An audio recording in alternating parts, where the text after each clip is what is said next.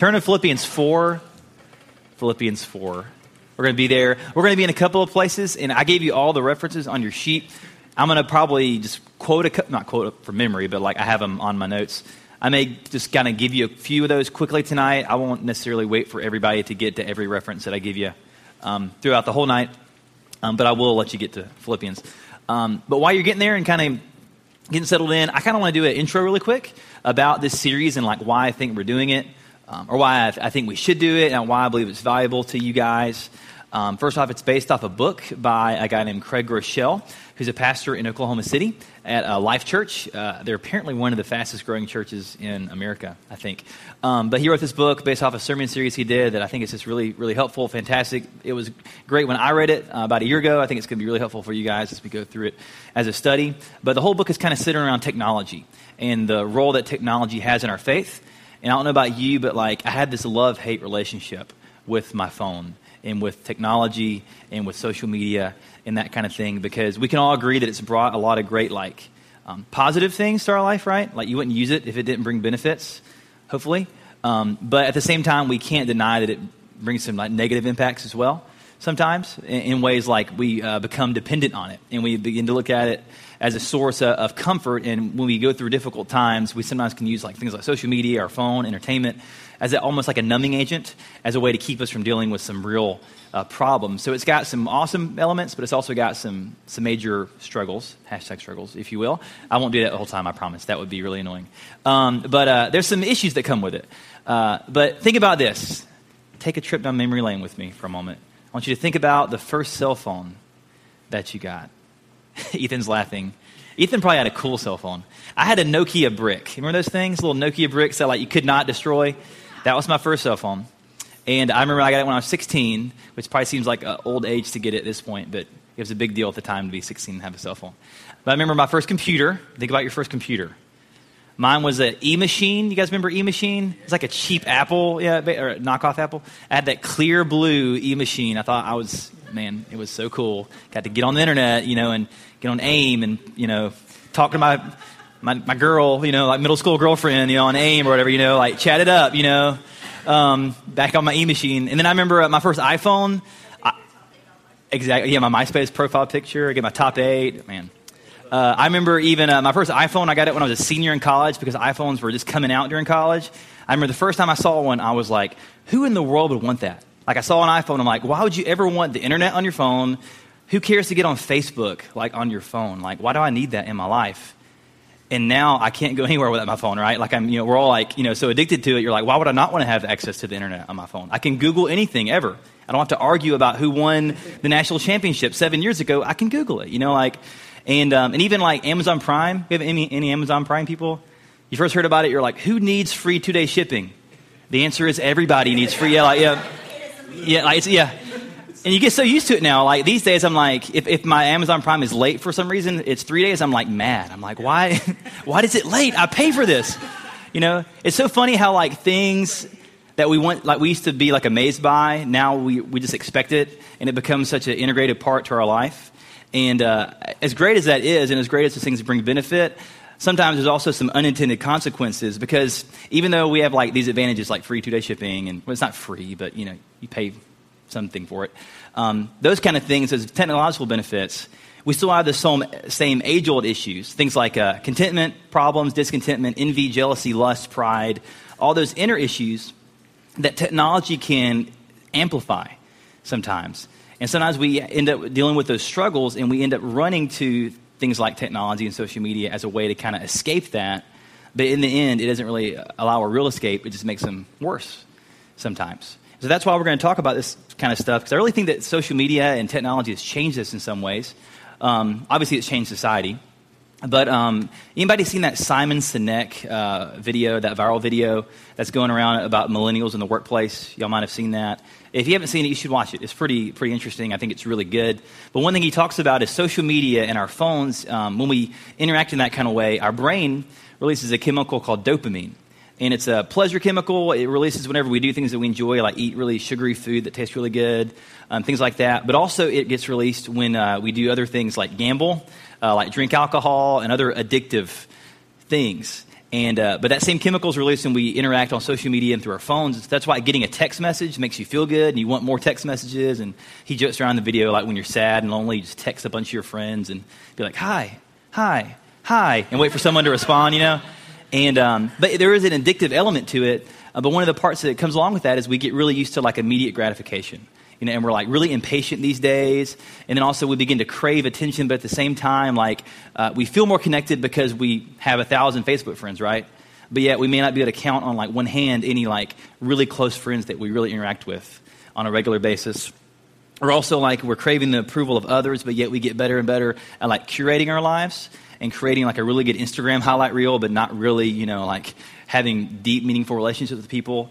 And we get really good at, creating a great social media profile that makes us look like our life is perfect, but then our life is not perfect. And that plays a role and even affects the way that we live day to day and the kind of conversations we have. Because when we're used to putting our best face forward all the time online, that begins to have an impact, I think, on the way we interact with people and the way we're just honest and vulnerable with people. And so because of all that kind of stuff, we're going to spend some time this semester talking about some of these kind of things and some of these values that are affected by technology, and not just by technology, but just by life in general. And so we're going to talk about 8 different ones and look at how the Bible provides some wisdom in these areas. So tonight we'll talk about contentment, but then we're going to talk about things like intimacy, authenticity, compassion, integrity, encouragement, worship, and rest. Those are our 8 that we'll do throughout the whole semester. And I think it's going to be really, really helpful for you. Regardless if you still are rocking the Nokia brick, this will be helpful for you. If you are, that's awesome. I have much respect for you. But even if you're on like every social media profile available or anything in between, even if you don't have Facebook or Instagram, I think it's going to be helpful for you because this stuff is timeless and it really kind of even supersedes some of those things. But some of my application will be more in that direction of technology because I think a lot of us are there dealing with some of these things in different ways. But with that, we're talking about contentment tonight. Contentment and comparison. And so one of the biggest issues that some researchers have said comes up with social media is the issue of constant comparison with other people. Because if you think about it, 10 years ago, you're at home, you're eating your PB&J sandwich, or if you're like me, your turkey and mayonnaise sandwich. I'm really weird about turkey and mayonnaise. But I'm eating my sandwich, and normally you would have no idea what your buddy across town is eating for dinner, right? Even if it's like a Friday night, you're at home, you're just kind of chilling, you're having a meal in, you would have no idea that your friend across town is eating like a ribeye steak, right?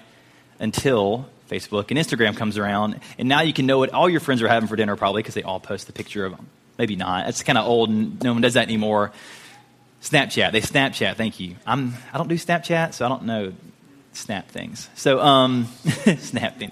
But, years ago, you wouldn't have any idea what your friends were doing. But these days, we're constantly inundated through technology and through social media about what everyone else is doing. And what happens is that it begins to become a problem of contentment because we end up comparing our lives and what we're doing even in the moment to other people. But the problem is the more we compare, the less satisfied we are with our lives. The more we compare, the less satisfied we are. And really, in the end, we're living in a society where we've never had more. We have so much these days, but yet we're still so unsatisfied and we still want so much more. That's one of the issues that comes up with it. And Stephen Furtick, a pastor up in one of the Carolinas, I forget where his church is at, he likes to say that social media, what it ends up doing is it makes us compare our behind the scenes to everyone else's highlight reel. So we go through our everyday moments and we know the ins and outs and the highs and lows, but yet we go on social media and very few people post the tough moments of their day. We all have that friend who posts their deepest, darkest emotions on Facebook, but most people don't. And so everyone else is showing us the highlight reel, and we're comparing our behind the scenes. And what's going to happen? Of course, we're going to think, man, their life is so awesome. They've just got it figured out. I've got so much just junk. If only I was more like Seth Tibbs, or whatever. We just make this comparison kind of thing, And I feel like that's a natural thing. But think about this: you're at home watching Netflix one night. You're just kind of chilling, and you get on Instagram and you see a picture of your friends have gone out for the evening. What are you going to think? First off, you're like, why didn't they invite me, I guess? But also you just think, man, they're having so much fun, and here I'm at home.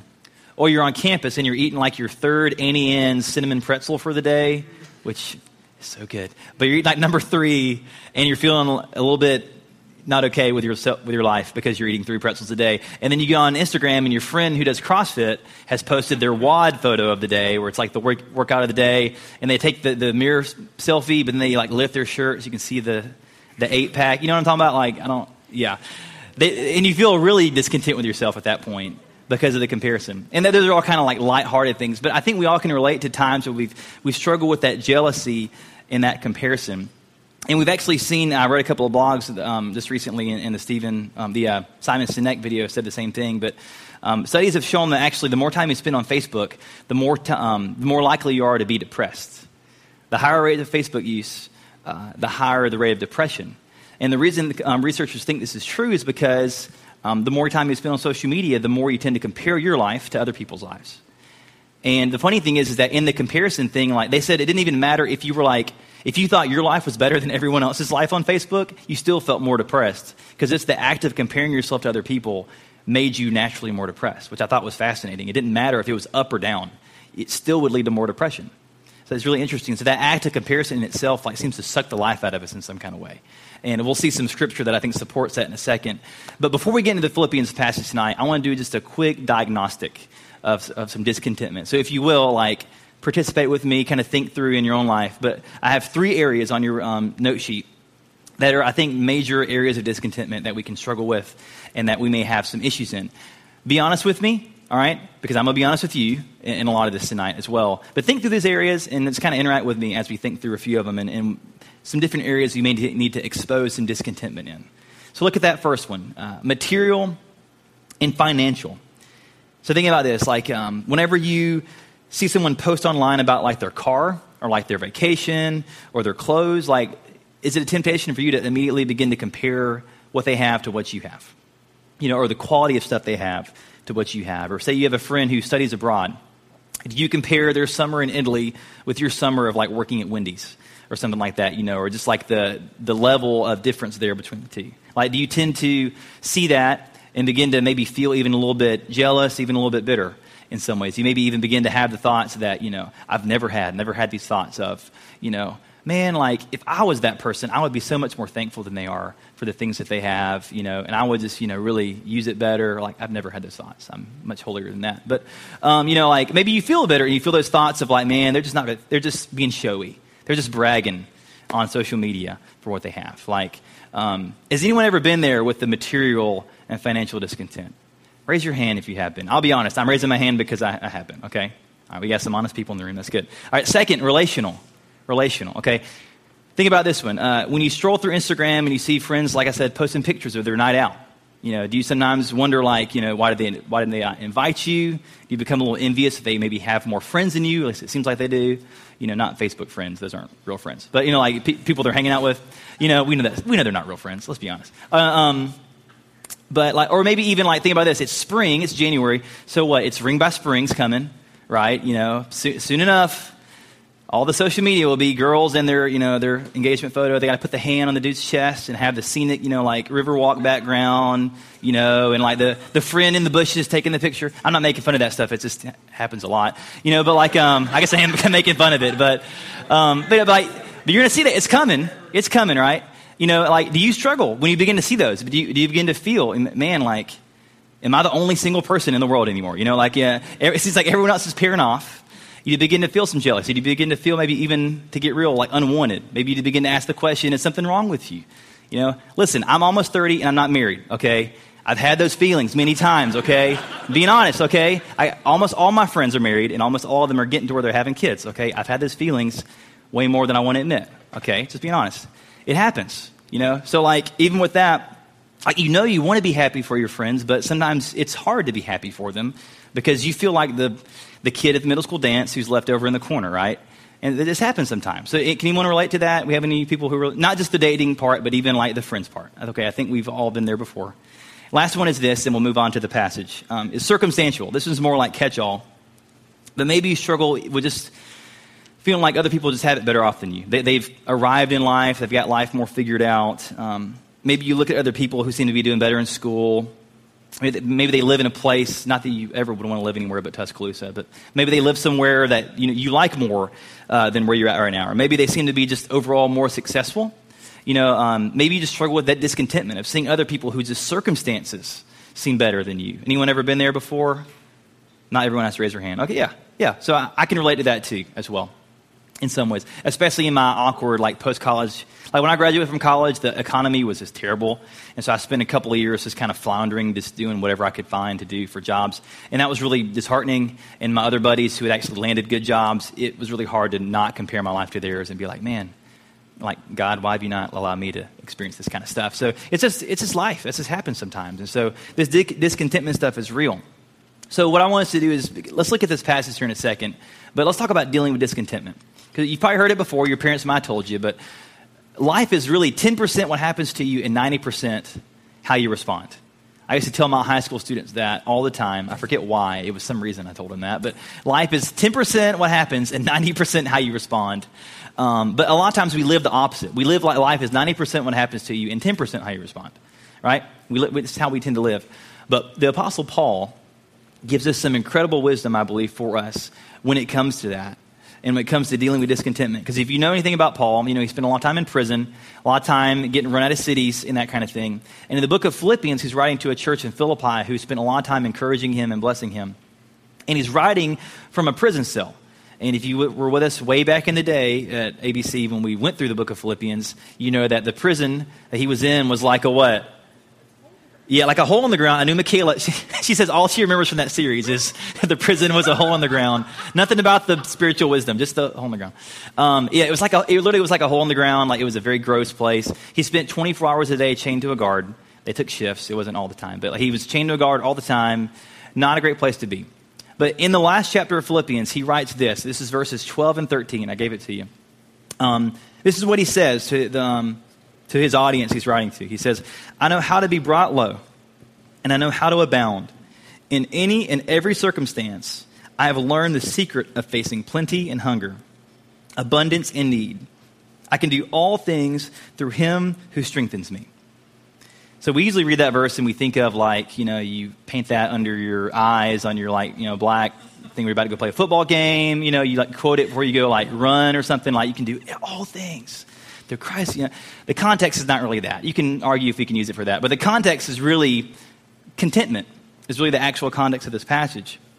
And it's amazing how Paul really, in that, he says he knows how to be brought low and how to abound. What he's saying is, in every season, he's found the secret to contentment. Whether he's in feast or whether he's in famine, he's found the secret to contentment, and it's found in Christ. And so I gave you this on your sheet, but this is a profound truth we got to start with, otherwise we're going to get this totally wrong. It's that you will always battle with discontentment until you let Christ be all you need. You will always battle with discontentment until you let Christ be all you need. Because the thing is, because of sin and because of the fact that we've all rebelled against God, there's a void in our lives, there's a void in our hearts that only God can fill. Because of the brokenness of sin, but the fact that we were made to have a relationship with God, we all are on this constant path of striving, of searching for something to satisfy us, and we have this hole in our lives. And many people, as they begin to realize that, begin to look for that fulfillment in something. They look for it in relationships, in people. They look for it in success and money, in whatever. You can make a whole list of things they look for fulfillment in. But the truth is that even if you were to find all that success in that thing, if you were to have the white picket fence with the house and the 2.5 kids and the successful career and everything you ever wanted, even if you didn't want to, even if your dream is to live in a tiny house in Oregon or something, even if you achieved all that, the God-sized hole in your heart is still going to be there. And we're always going to experience emptiness and brokenness in our lives until we find fullness in Christ. And so you will always experience discontentment until you first find true life in Christ by abiding in him. And that's what we were made for. Jim Carrey, the actor, comedian guy, been in a lot of different things. He had a quote from an interview. He said this. He said, I think everybody should get rich and famous and do everything they ever dreamed of so they can see that it's not the answer. And that's Jim Carrey. I don't think he's a Christian. I don't know much about him. I don't think he's a Christian. But he said that he wished that everybody could get rich and famous so they could see it's not enough. It's not the answer. That we still have this void in our lives. And so there's no substance, there's no relationship, there's no thing or circumstance that's going to fill that void apart from Christ. No amount of parties or girlfriends or money or success can do it. St. Augustine, he's an early church father. He wrote this awesome book called The Confessions, which is like a 300-page prayer. In that book, he says this to God at one point. He says, you have made us for yourself, and our hearts are restless until they find their rest in you. That our hearts are restless until they find the rest in God, because we were made for him. And I love that quote. I think I used it a lot last year in our last study. But the thing I want you to kind of take away from this first part is that it's really not until we find out and figure out that Christ is all we really have that we realize he's all we really need. It's not until we figure out that Christ is all that we really have in life, because everything else is going to pass away. No amount of money, success, anything like that, it's ever going to last eternity. But when we realize that Christ is all we have, we'll see he's all we need as well. And that's got to be the foundation, because as we talk about overcoming envy and overcoming comparison, we have to realize that abiding in Christ has got to be the foundation. Otherwise, everything else is going to be a waste. Okay? But with that, I want to give you three things, three commitments that I think are really helpful for you as we talk about fighting comparison and fighting discontentment. And I gave you I gave you all three on your note sheet. But first off, through Christ's strength, you see that on there. That's the key. We already talked about that, the foundation. Through Christ's strength, we'll do three things, okay? The first is we will kill. You kind of wonder what that is, right? I didn't realize I put we will kill blank. It could be like we will kill each other. No, we're not doing. Okay, that'd be really bad. No, we will kill comparison. Yeah, we will have Hunger Games. No, we will kill comparisons. We will kill comparisons. It's an alliteration thing, right? That's why it's kill comparisons. So there's a great old quote that I used to give to C.S. Lewis, and I realized I was lying in church for a long time because it's not him. It's Theodore Roosevelt that once said, "Comparison is the thief of joy." Comparison is the thief of joy. And Roosevelt said it, not Lewis. I've lied so many times in church. Forgive me, Lord. I didn't know. I knew not what I did. But Theodore Roosevelt said, "Comparison is the thief of joy." And that's a profound quote that I've seen over and over again play out true in my life and other people's lives, that comparison steals our joy. The Apostle Paul in 2 Corinthians 10:12, I gave you that on there. I'm just going to read it for you. He says this. He says, "Not that we dare to classify or compare ourselves with some of those who are commending themselves, but when they measure themselves, by one another and compare themselves with one another, they are without understanding." Some translations say they are not wise. So we see right there, even with Paul in another place, that when we measure ourselves by one another, when we compare ourselves with one another, we're without understanding. We're not wise. It's not a wise thing to do, is what Paul's saying. Andy Stanley, pastor up in Georgia, says it this way, really simple. There's no win in comparisons. There's no win in comparisons, right? No one wins whenever you compare each other, right? Everyone always loses. Even with the Facebook depression thing, like upward or downward comparison, depression, you always lose. But in James, this is one I really want you to turn to this one with me, James 3, if you want to flip or scroll, however you're looking at it. But look at James 3, 14 through 16. I want you to see this specifically because it's a powerful verse, I think, to talk about this. But James 3, 14 through 16. I'll give you one sec.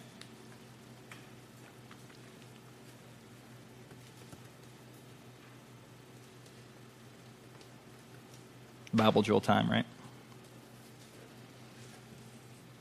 All right, I only hear a few pages flipping. I'll go ahead and start reading. You can, those of you who are still looking, you can catch up in a second. James 3, 14 through 16 says this, "But if you have bitter jealousy and selfish ambition in your hearts, do not boast and be false to the truth. This is not the wisdom that comes down from above, but is earthly, unspiritual, demonic. For where jealousy and selfish ambition exist, there will be disorder and every vile practice." So I want you to look at that really quick and see what James says about envy and selfishness. Because the first part there, talking about do not boast and be false to the truth. What James is teaching us there is something really important. It's the first step of repentance. The first step of repentance is to own your sin, by the way. Like if we ever really want to repent and experience growth in holiness and growth in our walk with Christ, the first step when we are confronted with a sin is to own it. Not to say that, make up excuses of, I was just distracted, or I was, just busy, I was tired, or to say, it was this external environment that made me do it. No, the first step to true repentance is to own it. Say, yeah, that's something I did. Like, that's me. That's my heart that's messed up with sin. I own that, but I want to change. I want to repent of that. So James shows us that there. But the second thing is he shows us what we need to call envy and jealousy. And this is the hard part. He uses three words. What are they? Earthly, unspiritual. And what's that last one? Demonic. Would you ever say that jealousy is a battle with demonic forces? Probably not on your own, right? You probably wouldn't call it that. But that's what James 3 is saying, right? is saying that jealousy is really a battle with demonic forces. Jealousy in itself is demonic. It's a sin, right? That's not a word we use very much, demonic, but that's what James is telling us, is that envy and jealousy and discontentment and comparison in those kind of ways is a sin. And it's something that we need to take very seriously. And that's very convicting to me, even as I've studied this, is how many times we can easily give in to jealousy and comparison and discontentment. But James specifically calls it a sin that we need to deal with, because sin breaks God's heart, right? And if we want to continue to grow in Christ and honor God with our lives, we want to flee away from things that breaks God's heart. So I'm going to give you kind of a few practical suggestions about how we can kill comparison, how we can get rid of some of this stuff. And this is mainly in terms of technology. One is take a break from social media. I know social media fasting is a thing, and maybe if you've never done that, it might be a good time to try it. This semester, as we go through this study, it might be a good time to try taking a week, 2 weeks, even a month away from social media. Lent is coming up in April. You could even do it then. But maybe even not that. Maybe that's too much for you. Maybe you have certain people that tend to trigger some comparison and some discontentment and some jealousy in your life. I'll be honest, I have certain people that I have unfollowed on Facebook and Instagram, not because of them, but because of me. And they were triggers for me that I just, it would well up some emotions and thoughts that I just didn't need to have with terms of jealousy, discontentment, and just criticism. And it's not their fault, it's my fault, it's my own sin. But I said, you know what, I don't need it. You know, you don't take an alcoholic into the ABC store. You know, I don't need to follow these people on Instagram right now. You know, it seems extreme, but demonic forces, right? Put it away. So that might be something. Maybe you need to unfollow. You know how to, you're tech savvy people. You know how to unfollow people on Facebook. So, but maybe something else, maybe shopping and materialism is a struggle with you. Maybe you need to take the Amazon app off your phone. Maybe you need to take some shopping apps off your phone. Stop watching QVC. No one watches QVC. Stop watching, stop watching whatever it is, if you watch shopping things. Stop watching HGTV if you have too many issues with, dreaming up these elaborate, grandiose houses that you're going to live in one day that may not meet your expectations later on. But even maybe something maybe you struggle with things like going to car shows, boat shows, hunting shows, that kind of thing, where you're putting yourself in an environment where it encourages you to constantly be comparing yourself to other people with things. Whatever it is, find a first step to kill the comparison. Maybe something simple maybe for you need to stop checking your Facebook or even having your phone near you when you first wake up in the morning. For me, one thing that I've started doing really just yesterday, I've determined I don't need my phone in my room, my bedroom anymore. I'm putting it in the living room. I'm going old school. I got me an alarm clock again. So I'm rocking the alarm clock, and it scared the junk out of me this morning because I'm not used to it. And it was weird, but because my temptation is to get on, open up my phone, check text messages, check Instagram, check Facebook. I find I've wasted 15 minutes of my day not filling my mind with the right things at the beginning of the day. I don't really need to know what my friend, was funny cat video my friend shared, on the first thing in my day. Better ways to start my day, okay? And so maybe that's something you could do. But the key is this: find one simple thing to do. If this is an issue for you, find that one initial step, okay? Second thing is this: we will celebrate others' blessings. Okay, you've all heard the 12 steps of the Alcoholics Anonymous program, right? You probably heard that thing before. We know what the first step usually is. We joke about it admit there's a problem, right? We've heard of that. But anybody know besides Ethan and Tio, does anybody know what the last step of they were listening to this thing with me. Tio was asleep, so never mind, but Ethan was. He actually... I listened to it and went to sleep the second time. Okay, never mind. Okay. Does anybody know what the 12th step in the Alcoholics Anonymous program is? I wouldn't expect you to know. I'd be really impressed if you did. The last step is this. It's to help another alcoholic overcome their alcoholism. To help another person overcome their alcoholism. And studies have shown that if you don't complete that last step, you can complete all 11, but if you don't finish the last one, there's a high chance you're going to revert back into alcoholism. And the reason that's the case is because the AA program knows this, is that it's only when we begin to step outside of ourselves and begin to love and serve other people that we truly begin to experience freedom from some of our own struggles. And so for us, if contentment is an issue for you, one way to help overcome that is simply by beginning to celebrate the blessings of others. Instead of being tempted to compare and to be jealous and envious, is to celebrate. I gave you Romans 12:15. It's a super simple verse. It says, rejoice with those who rejoice, mourn with those who mourn. But the first part's more applicable for us at this time, but rejoice with those who rejoice. It doesn't say rejoice with those who are rejoicing over the same thing you already have. Right? It just says rejoice, right? Rejoice with those who rejoice, even if you don't have what they're rejoicing about, right? So one way that we can overcome comparison and discontentment is by celebrating others' blessings. I love the way Pastor Keith says it. He says, it's impossible to be jealous and thankful at the same time. Be jealous and thankful at the same time. And so when we struggle with jealousy, nothing helps snuff out the flames of jealousy more than gratitude, right? Because so when you're being tempted to be jealous of someone, to envy someone, whether it be social media or not, take some time and maybe do this instead. Pray to God, even in your mind, and thank God for blessing them. And just thank God for giving them whatever it is. And just thank Him for blessing them. And even ask Him to bless them more, right? And I think you'll find that thankfulness and that prayer for them will begin to snuff out some flames of ungratitude and discontentment. Because to be honest, just to be a little vulnerable with you, this has been a big struggle for me. This has been a big thing for me for about the past 3 or 4 years for a couple of different reasons. I shared one, that I am almost 30 and single. I'm not planning to be a lifer. Like, I don't plan to be single my whole life. And so, like, my friends who have gotten married and had kids, there's been times I've been a little bit jealous of that, you know? And I've struggled with the social media posts and, you know, and the reveal parties and that kind of thing, you know, and all that. And it's been an issue for me.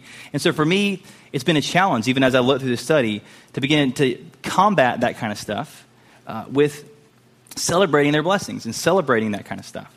But even when it comes to more recent, as a college minister, you know, you might think the college minister, what is all rainbows and unicorns? But sometimes, you know, yeah, it says like, no, it's not. But like, sometimes it can be really tempting to even compare my ministry to ministries of other churches in town. I look, you know, like I follow a bunch of Instagram profiles of other college ministries in town, and it's easy sometimes like to go home from even like a thing like this, although I love this kind of stuff, and to look at, you know, their church and see the 200 kids they had, you know, they're at a worship service that night. And I begin to think, man, like they're really reaching the campus. Like they're really, not that we're not, but like, man, they're really doing some good stuff, you know? And this comparison begins to pop up. But hear me out, like I love my job, I love you guys, I love being your college minister, I'm not going anywhere, okay? But I'm just being honest. It can be a comparison thing. It's a struggle sometimes, you know? And so like, I've had conversations with other college ministers about the same thing, where they have to unfollow certain accounts because it's not a beneficial thing for them, okay? Yet again, it's not the other person's fault, it's their fault. All right, it's their issue to deal with, but there's ways we can eliminate that kind of thing. But when it comes to even celebrating the blessings of others, one hard question is, even as we pray and thank God for that blessing that person's receiving, even as we ask God to bless them more, we have to ask the hard question of, what if God chose to bless them more than you? You know, like, what if I, you know, pray for the college ministry down the street, you know, that I feel like we're, you know, doing better than or whatever, and I ask God to bless them, and then God does, and they start doing way better than my ministry, you know? Am I okay with that kind of thing? And to be honest, sometimes it's a inner heart issue that I have to wrestle with. But even if it's not a ministry thing, maybe for you it's just a person that you struggle with, like you tend to compare yourself to them a lot.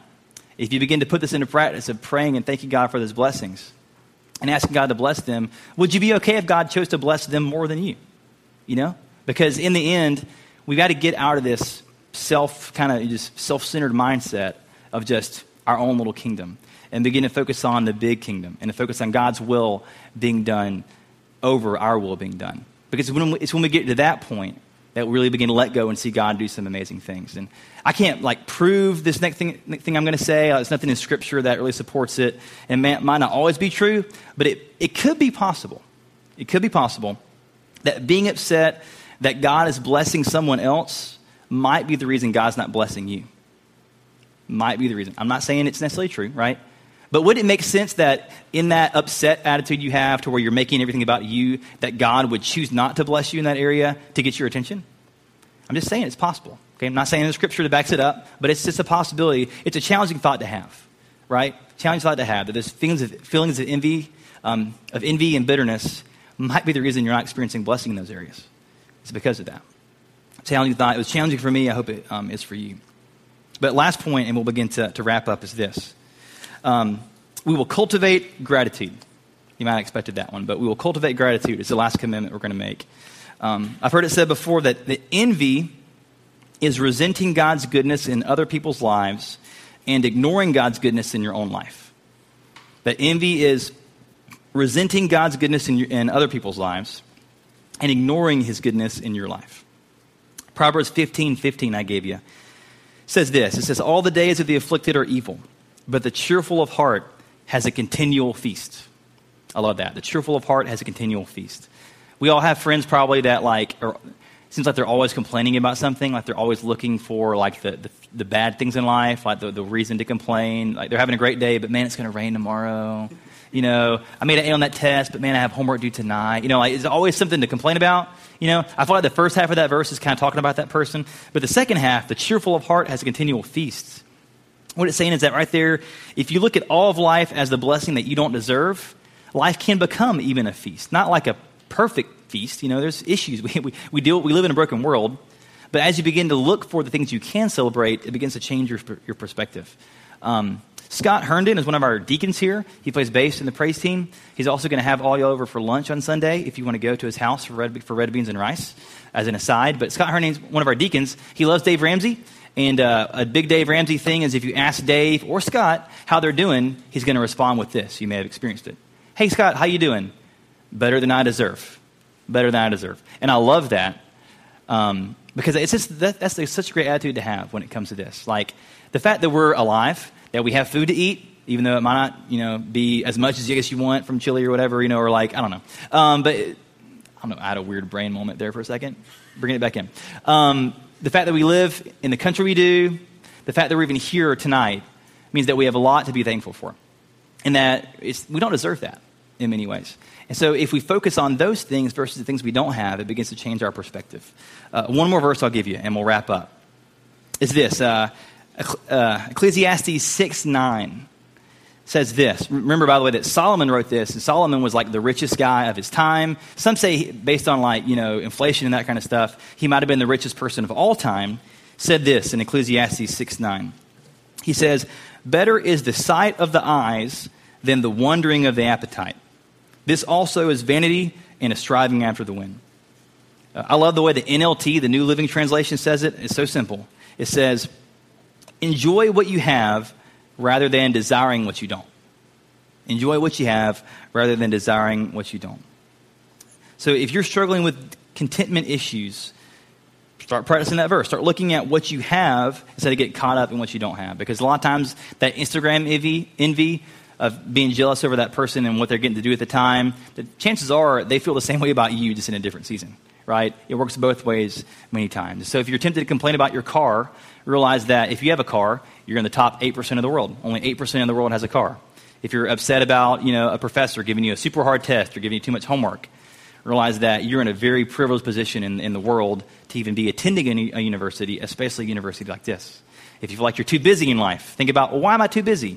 Because I go to school, because I have a job, because I have friends, because I have a family, all things to be thankful for. Even if you're busy for it, they're good reasons to be thankful, right? So look for those things in life to begin to battle that discontentment. And even one thing that me and Haley were talking about this other day, and she's reading this book right now, where it encourages you to write down every day 5 things that you're thankful for, but never use the same ones every day. So the first day you're like, thankful for my family, thankful for my dog, thankful for my, you know, and the first couple of days you're doing like some, you know, good things, but simple things. You get about a week or two in, you're like, I have to think about it more. And you begin to realize, man, I have a lot to be thankful for. So maybe for you, that could be a journaling thing for the next week or two. You begin to write down every day 5 things you're thankful for. And it will change your perspective. Okay? So as we close, I want to read that verse from Philippians one more time, and we'll wrap up. Philippians 4:12 and 13, it says, "In any and every circumstance, I have learned the secret of facing plenty and hunger, abundance and need. I can do all things through him who strengthens me." So through Christ's power, let's make the commitment to kill comparison, to celebrate others' blessings, and to cultivate gratitude, knowing that we were made to know God, made to have a relationship with him. We only will find true satisfaction in Christ. Until then, everything else is just chasing after the wind. But once we find it in him, we need to make a commitment to begin to put aside those things that would tempt us to be jealous and to compare, so that we can find our true identity and satisfaction in him. So I got a few questions for you there under the discussion part. It's like 8:47-ish, so you got about 15-ish minutes to discuss. So I'm going to pray for us, and I want you guys to take just a few minutes to discuss those 3 questions, and then I'll come back right around 9 o'clock, and I'll pray for us, and we'll be done. Okay? Let's pray. Father, we thank you so much for your goodness in our lives, Lord. We have so much to be thankful for. Lord, that every day, every moment, every breath is a breath that we don't deserve. Lord, but if we're honest, we're tempted to take all that for granted and to get so caught up in looking at what other people have, looking at the blessings that you have given them, Lord. And it's just so easy to get discontent, Lord, and begin to ask questions of, well, why don't we have that, Lord? And to not find our true satisfaction and identity in you and what you've already done for us, Lord. So I pray for these students, Lord, as they ask these kind of questions and wrestle with this issue, Lord, that you would open their hearts from your word tonight, Lord, from this message, through your Spirit, that you would just open their eyes to see maybe some areas they need to give over to you, maybe some steps they need to take to fight discontentment in their life, to kill the comparison, Lord, and to embrace gratitude in their lives, Lord. And through that, I pray that students around them on campus and in jobs and in class, Lord, would see that thankfulness, see that gratitude in their lives, Lord, and ask questions about, how can you be so thankful? How can you be so positive, Lord? And that can lead to them being able to share the gospel and share about the hope they have within them. So we ask you would just guide us in this discussion, and we pray it in Christ's name. Amen.